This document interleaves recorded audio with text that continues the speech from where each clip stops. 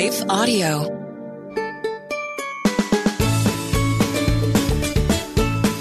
Hey friends, welcome to the Hearing Jesus for Kids podcast. Do you ever feel like you want to know more about the Bible, but then it's kind of hard to understand? Do you want to share your faith with your friends, but have a hard time figuring out how to do that? Do you want to learn how to connect the Bible to your real life? Well, then this is the show for you. My name is Rachel, and I'm your host. I've been a children's pastor for a long time, and one of my favorite things is helping kids learn how to understand the Bible. I think that sometimes people think that the Bible is just for adults, but God actually really wants kids to know about Him. So on this podcast, we're going to learn all about God's big story and how He shows Himself to us through the Bible. As we learn together what the Bible stories actually mean, we can learn how to live out our faith in our everyday life. Hey friends, welcome back to the Hearing Jesus for Kids podcast. I'm your host, Rachel. Today we're talking more about prayer. Yesterday, we learned some important things that the Bible has to say about prayer, but today we're going to start looking at a very special prayer in the Bible. In Matthew 6, verses 9 through 13, Jesus shares what we call the Lord's Prayer. I could tell you all about it, but I think it's better to go to our Bibles and read what it says for ourselves. So I'm going to read it now. It says, "Pray like this. Our Father in heaven, may your name be kept holy. May your kingdom come soon. May your will be done on earth as it is in heaven. Give us today the food we need, and forgive us our sins as we have forgiven those who sin against us. And don't let us yield to temptation, but rescue us from the evil one." The first thing we read about in this section of this prayer is the words, "pray like this." Jesus doesn't tell us to pray this prayer word for word every time we pray. Instead, He says pray like this because this is a prayer of example of how we should pray and some of the things that we could pray for. If you think for a minute about some common books that you may even have at your house called how to draw books, the way that how to draw books are is they have an example set up for you to copy. If you had, let's say, a monster truck that you were trying to copy, you would look at the how to draw book and you would look at the steps that they had and you would try to copy it on the other side of the page. Well, our prayers are kind of like that. The Lord's Prayer is kind of like the how to pray model. When we copy it, it's not going to look exactly the same. It's going to be our version of that kind of prayer.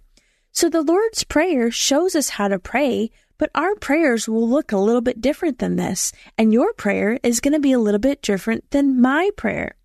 But Jesus gave us a prayer as an example of how to pray, but it doesn't mean that we have to pray like that every single time, and it certainly doesn't mean that we have to use those same words every single time. Yesterday, we talked about how prayer is just like talking to your Father. And the part of this prayer I want to bring your attention to is how He says, "Our Father in heaven." The first part of a letter or an email, when you send it, always addresses somebody, the person that you're talking to. So think about maybe a letter or an email. If you were going to write a letter to your friend Jake that lived across the country, you would start off your letter by saying, "Dear Jake." Or an email, it would say, "Dear Jake." You always start by addressing the person that you're talking to. So you say things like, "Dear Grandma," "Dear Jake." Or if you were writing a business, maybe you wanted to write to an organization, or maybe you want to write to a restaurant to ask for some coupons or some free burgers. You would say, "Dear McDonald's." Saying things like that let the person know who the letter is for. It's kind of like that when we communicate with God. We open our prayers by addressing who He is. So we say things like, "Dear God," or "Father." The way the Lord's Prayer opens is a great way to address God when it says, "Our Father in heaven," because that's exactly who God is. You know, the people of Israel did think of God as the Father of Israel. But when Jesus said it, it was extra special because He used a special word, Abba, that basically means daddy. And I love that because it's such a clear example of who God wants to be in our lives. Think with me for a minute about what it means to be a good father, or what it's like to have a good father. Good fathers or good parents are people that you can trust. You know that they love you. They're fun, or they're loving, or maybe they're good at fixing things, or they help us learn new things. They protect us. They provide for us. They discipline us when we need it. They listen to us. We can talk to them whenever we need to. We can talk to them wherever they are. They help guide us to do things, and they have all sorts of other good qualities that help us understand their love for us. Now, not every single human father is like that, but did you know that God is always like that? God has all of these qualities that good fathers have, but there's so much more that we can't even imagine.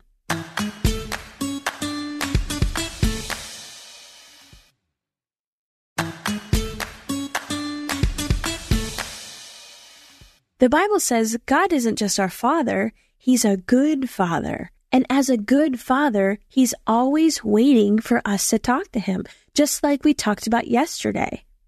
He loves us no matter what, and He wants to spend time with us in prayer. And then the next part talks about keeping God's name holy. What does that mean? Or what's it mean to keep God's name holy in our lives? Well, let's first think about names. Names are special and important to us, and it feels good when people remember our names and use our names. Another way to think about names is to think about the names we have for different people. Some people are referring to me when they talk to me as Rachel, and other people call me Mom, and other people call me Honey like my husband does, or sometimes people will call me Pastor. Those aren't the names that my mom and dad gave me, but those are still really important names to me. I'm sure that your parents love it when you call them Mommy or Daddy or Mom or Dad, or when you talk to your grandparents and call them Nana or Papa or Grandma or Grandpa. We had different names for the different roles for the people in our lives. Well, did you know that even God has different names in the Bible? It's true. Back in the Bible times, the Jewish people chose names for their babies based on who they wanted their kids to be when they grew up, or what they wanted their babies to look like or act like. Well, in kind of the same way, people in the Bible would call God different names based on the characteristics of God. Some people might call God Father. Some people might call Him the Deliverer. Some people called Him the Good Shepherd or the Lamb of God, or the Lion of the tribe of Judah even. There are so many names that people used for God in the Bible. All of these names refer to God, and it's really important that we remember that God came to earth as the perfect man Jesus to save us from all of our yuck and our mess and our brokenness and our sin. He took our punishment so that we wouldn't have to. And because of this, His name, His reputation, His role should be kept holy or set apart. Well, how do we do that? Well, God tells us that as Christians, we're supposed to keep His name holy by following all the commands that He gives us in the Bible. That's a whole lot of stuff, but Jesus sums it up pretty well. He says, you must love the Lord your God with all your heart, all your soul, all your mind, and all your strength. And the second thing He says is love your neighbor as yourself. Basically, we can sum up all the commands of the Bible by saying love God first and love people second. When we do this, people who don't believe in Jesus see us keeping God's name holy. They see that God is set apart and different in our lives, and it makes people want to get to know Jesus, which is exactly what we want. As children of God, we want everyone to know Jesus. We want everyone to love Him just like we do. Now, will we be perfect all the time? No way. That's why we needed Jesus in the first place. Sometimes we still sin, but God's name will still be holy when we come to Him and ask Him for forgiveness and ask Him to help us to be obedient to what He's called us to do. We need His help to be holy. Thankfully, He gives us His help every single day, and He's covered our sins because of the way that He sent Jesus to rescue us from our sins. Jesus paid the ultimate price of His life so that we could live holy and spotless lives for God. And when we live holy lives for God, we help fulfill that prayer, may your name be kept holy. Let's think about this as we pray. Father God, we thank you that you love us and you sent your son Jesus to die on the cross for us so that we could live with you forever and we could set you apart and live holy lives here on earth. God, I pray for my friends that are learning how to live for you. Would you help them in moments when they're tempted to sin or in moments when they're tempted to do the wrong thing? God, would you help them be obedient to what you've called us to do? And God, help us to share your great love for us with others. It's in Jesus' name we ask these things. Amen.